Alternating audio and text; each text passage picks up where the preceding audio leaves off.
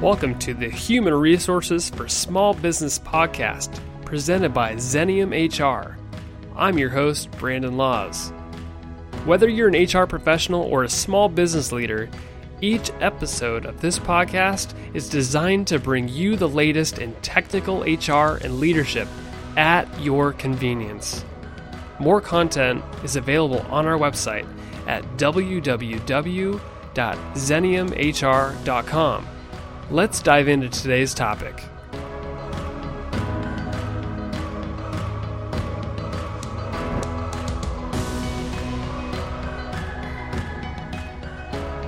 Okay, so I got my partner in crime, Susie Allagood here.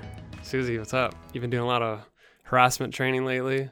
Yes, I've been very busy. I've probably done more harassment training this year so far than I've done in the last few years. Yeah, it's obviously a heightened topic. So for those listeners who haven't caught some of Susie's podcasts, Susie is the Vice President of People Development and Culture at Xenium.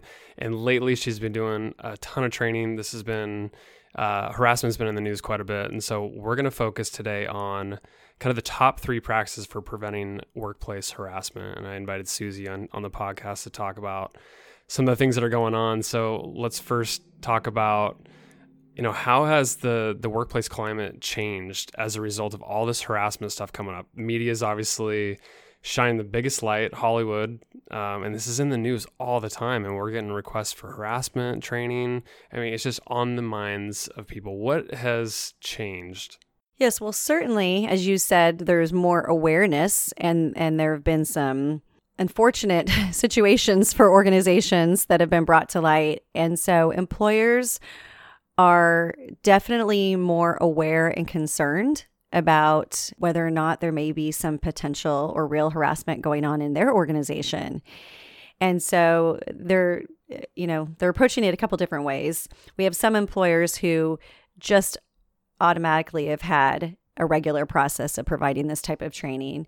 And then we have some employers now, especially, who are concerned that, hey, I don't want to be surprised at some point or be in a reactive position if there's something going on. And if I can get ahead of it by educating my employees and certainly my supervisors to be able to recognize and respond appropriately to instances of harassment, then I'm going to feel more in control and in a better position. And then we also have a fair number of clients that come to us who have had recent complaints. And so there's probably been a little bit of an uptick in complaints, but not as much as one might expect. So probably more of them are just scared of something could happen and they want to sort of proactively handle that. Is that most of what you're getting? Yes, I would say that's the majority of the requests that we get. Employers are thinking, okay, I need to really be clear with employees about where we stand on this issue and make sure that they know what our process is for addressing any concerns. Yeah. And taking steps to create a culture where all people feel included and no one's feeling singled out or targeted in any way. Go back real quick to why this has become an issue in the first place. Has this always been there? Is there just a light being shined on this thing, or is it all of a sudden now there's just a lot of issues coming up? Has this always been there? That's interesting. I don't know if I can effectively answer that question. Just I don't your know if I have opinion. enough research or data to support that. I think the issues were probably always there, just people never felt comfortable coming. Yeah, I think that's safe to say. When there's more information out there, it increases awareness for people. More of a reason to do probably training and like regular ongoing just awareness around this subject, so people feel comfortable going direct to either the people that are maybe causing this or their managers, or would you say? Yeah, and there's always this issue or fear around retaliation that inhibits people from bringing their concerns forward. And unfortunately, I don't know that that's ever going to go away. Employers can do their best to provide multiple options, for people to report their concerns and reassure employees that they will not tolerate retaliation. It is unlawful, just as harassment is, and make sure that they investigate and hold anybody accountable through corrective action if there is retaliation. But there's no real good outcome, unfortunately, that comes out of a harassment situation. So even if there is someone who's a victim and they bring a complaint forward and it's substantiated and the employer takes corrective action or even terminates the offender, it's still not a positive experience for the person who, who is affected and even other, other colleagues, coworkers, or the organization. When a complaint is made, it sounds like you've probably dealt with some on the client side. But in general, what would you advise people when they're coming to you saying, "Hey, I just got this complaint. I don't even know what to do at this point." Like, what's the kind of the first action that employers probably be taking when they have a complaint of some sort? Yes, so they need to take, especially now, everything very seriously. Yeah. So I always tell supervisors in training, if an employee's expressing a concern to you, if they're saying that they feel like they're working in a hostile work environment, or they're complaining about another coworker who they feel is, harassing them in some way, they need to take it seriously and be very objective in their response, even if maybe in the back of their mind they're thinking, okay, this doesn't really sound like harassment. They need to let the human resource department and the company go through the process of getting all the facts around the situation and documenting those and, really making sure or that they're able to substantiate whether or not there was harassment or not. Well, before we started recording, I'd asked you this question just out of curiosity, really. I kind of felt like, especially with the media putting so much emphasis on this and heightened sensitivities around it, I felt like people are automatically guilty before kind of proven innocent, which is like sort of the opposite in terms of the legal process. But you brought up something that was interesting. You said, well, it impacts their brand. And talk about that, because I think that does make sense. It's like, as an employer, if you have a complaint, that's going to impact you regardless, whether it's true or whether it's not. You need to go through the fact-finding process, but either way, it's going to impact the brand. Yeah, it can. And the culture, really. Sure. It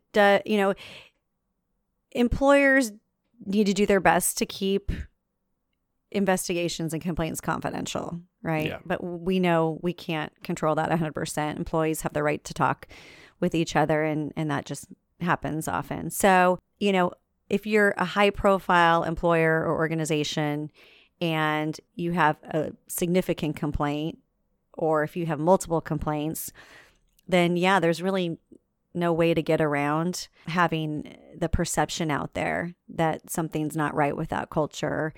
And so, really the only thing you can do, I kind of compare this to negative Glassdoor reviews. Yeah. The only thing you can do is to continue focusing on doing the right things. And really, the company leaders need to be out in front of the employees, communicating that, look, this is not okay. We are addressing these concerns. We're following the letter and the spirit of the law. And we are committed to our people and our culture. And because of that, we're going to be providing some extra training and coaching and support for people so that people can feel confident in that and safe in this workplace. When you think about the side that we really tend to help on, which is the proactive side of dealing with these sort of issues, what are some of those top things that employers could probably do to just make sure that downstream they're not going to have as many issues come up? And you can't outright prevent this, but I think there's, to your point, there's things you can do within your culture and education that help fight these things. Absolutely. So one thing I want to bring up before I give you my top 3 tips is one of the things that I've noticed that I found interesting recently is employees, after I've done harassment prevention training, I call it respect in the workplace or commitment to a respectful workplace.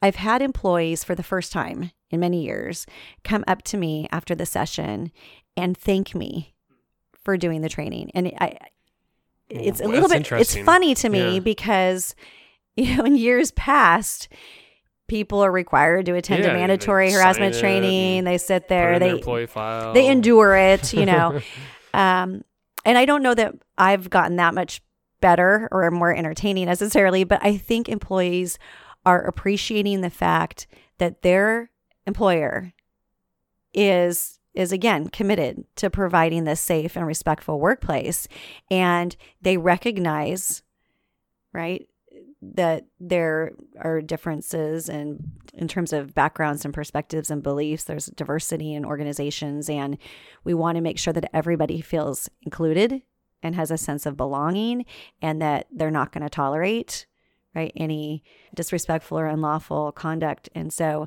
I think it's refreshing, actually, that employees are actually expressing some appreciation around that training.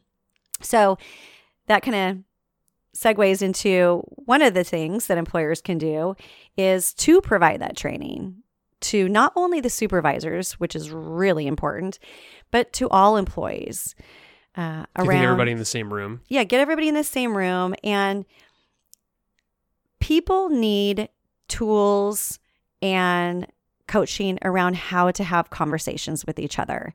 That is one of the single biggest challenges in an organization, is that feedback is not normalized. It's this thing that's uncomfortable, scary, and so we avoid it.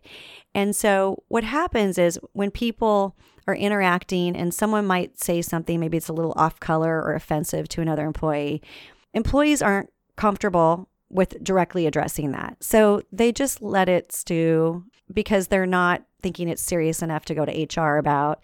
And so they just let it go. And what that does is that creates more disconnect and misunderstanding between people. And the best practice would be for that person to just approach that person, Directly. the individual, and in a very non-emotional, respectful way, say, hey, when you made that comment, here was the impact to me, or here's how I felt and why. And I'm assuming that you have good intentions and you didn't mean to hurt my feelings or be offensive, but I wanted to make you aware and let you know directly and ask if you'd be willing to, not make those types of comments around me in the future. And, people think, oh yeah, that sounds great, but it takes some training and practice for people to get comfortable with having those conversations. And I always ask in trainings, I say, okay, folks, if you said something to someone that they found offensive, would you rather, one, have that person go right to HR, two, have that person go to your supervisor and request that your supervisor talk to you, or three, have them come to you directly and let you know? And everybody always says, well, number three. Duh. Have a direct conversation. I don't want all other people involved. Yeah, we all agree. Okay, that's the best way to approach it. But giving employees tools and letting them practice in a safe environment and getting some coaching and feedback on how to have those conversations is important. So the second thing is employers need to lead with their values, right? So if employers have clearly stated values. And you're talking about the organization's values, right? Exactly, your core values. So whether it's accountability, diversity, respect for others or the community or whatever it is, it should be unique to the organization. They need to make sure that they are articulating behaviors and communicating those as expectations, workplace expectations for behavior. So you have a policy around harassment, but you also have workplace expectations for professional communication and how you act consistent with our values. So how someone does their job and how they interact with others and their team is just as important as what they do. So really being clear about what those expectations are, reminding employees of them, making sure you're incorporating those value-based behaviors in your hiring process, in your recognition programs, and certainly your performance management process. You're really talking about embedding all this in the culture and just making it part of it. And this is how you prevent this stuff downstream. It's the culture work. It's the proactive stuff that if people are recognized and rewarded for demonstrating value behaviors, and if they're provided coaching and supportive feedback when they're not right demonstrating those values, that's how you shift your culture. And there are fewer chances for people to get into situations of unproductive conflict and even harassment.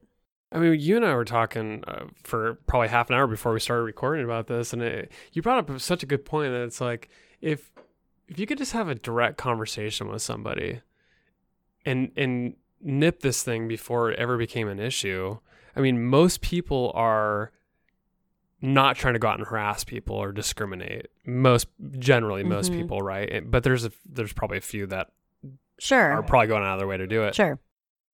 But a lot of the times, probably for the majority, a direct conversation with that person, feedback could have solved it. Right. And if it's presented in a way that doesn't put the receiver on the defensive, then hopefully the receiver takes some responsibility, apologizes, and agrees, right? Not to do that again, and you move on. And really, the act of acknowledging and apologizing actually fosters trust between those individuals.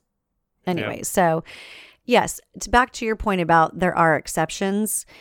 Certainly, if there are people who are in positions of power who are abusing that power, then those instances, they need to be nipped in the bud quickly, right? And seriously after investigation. So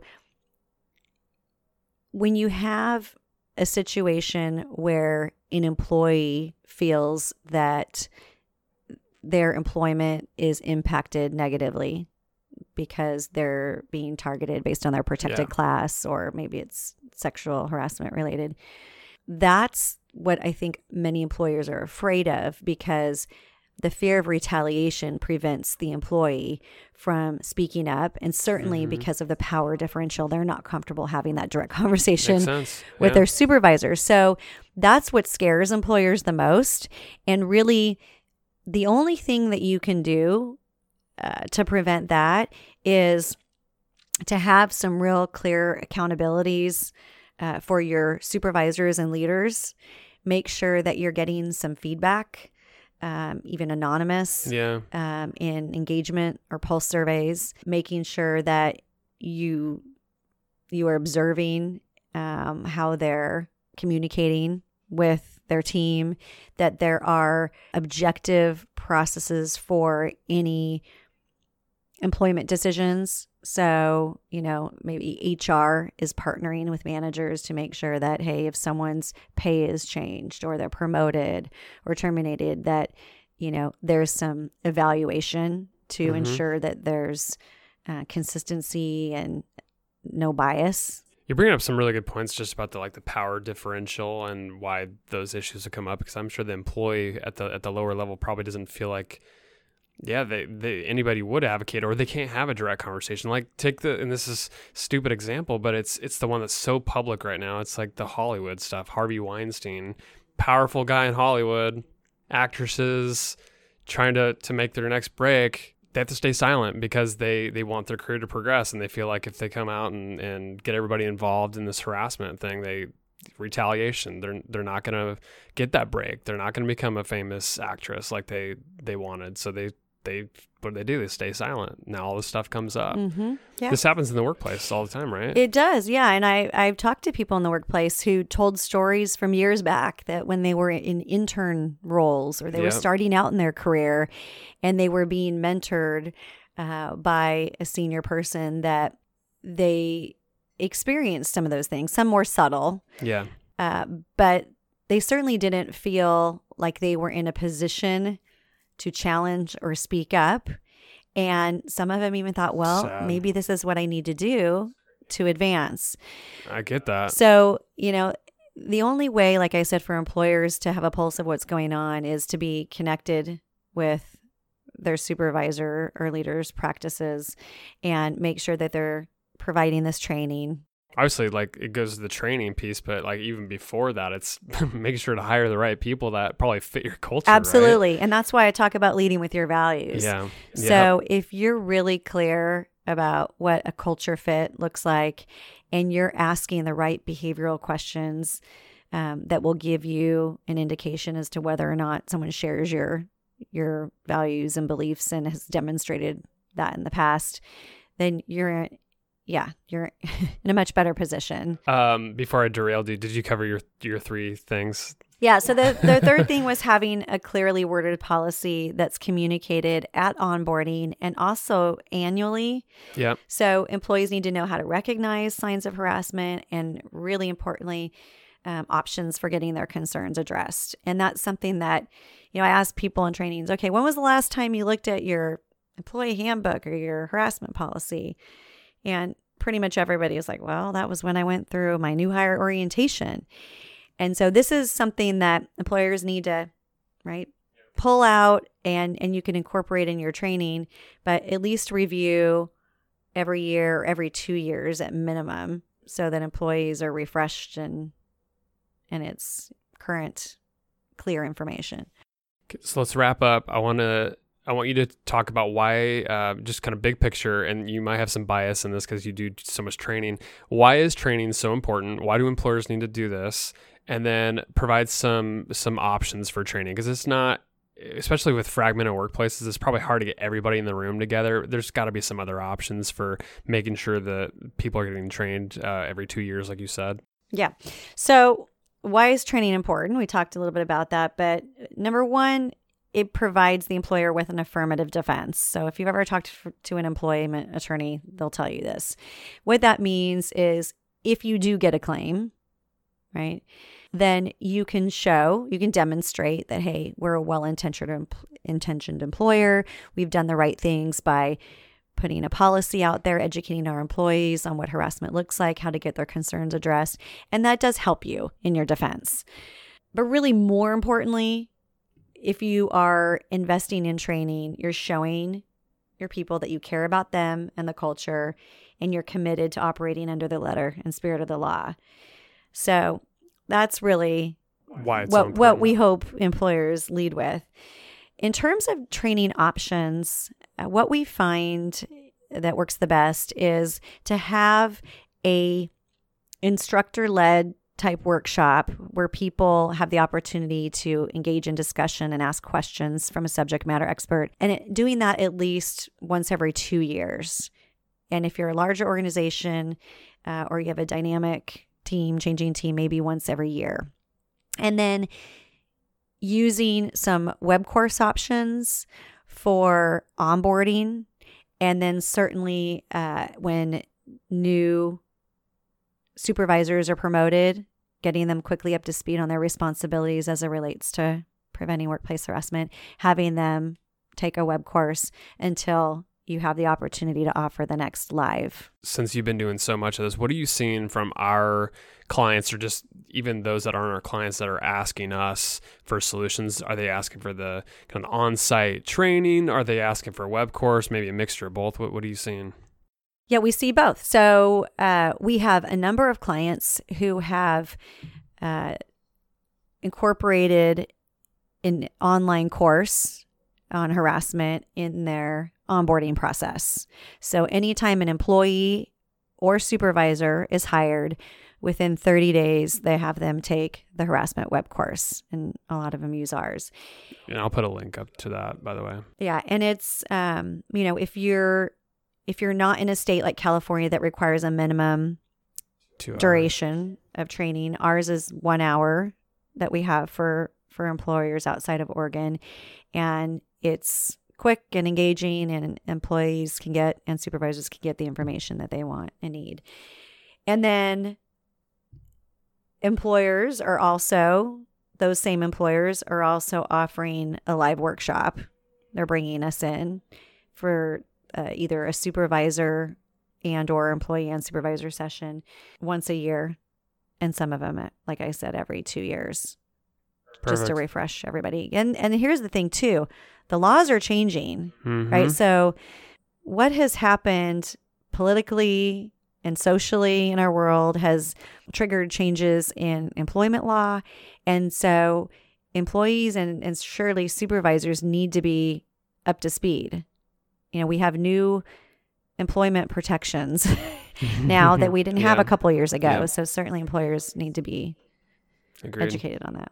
Well, good stuff, Susie. I appreciate you jumping on the podcast to talk about this. For listeners, I wanted to mention that Susie's got a new video series we're putting out called Transform Your Workplace. I'll put a link in the show notes for this, but go check that out because there's tips just like this, and they're in little bite-sized increments, like a 1.5-minute videos that she'll provide you with awesome, like 3 key takeaways for whatever topic we're talking about. Susie's on LinkedIn if you want to connect with her there. And I'm on LinkedIn and Instagram and Twitter and all those places. So connect with me there as well. Susie, thanks so much. Appreciate it. Yeah, you're welcome. And if anybody has questions on this topic, I know that it's confusing and troublesome, and there's a lot going on out there. If anybody has questions or would like some guidance, feel free to reach out to us and we can connect you to some information that may be helpful. Thanks. Thanks for listening to the Human Resources for Small Business podcast. Subscribe to this podcast and leave us a review on iTunes, Stitcher, or wherever you listen to podcasts. Also, be sure to check out our blog at www.xeniumhr.com/blog and follow us on Facebook, Twitter, and LinkedIn to hear about the latest in HR and leadership. The information on today's episode is for educational purposes only and should not be taken as legal or customized advice for you or your organization. This podcast is hosted and fully produced by Brandon Laws, that's me, and created and owned by Xenium Resources, Inc. For more information or to contact us, visit www.xeniumhr.com.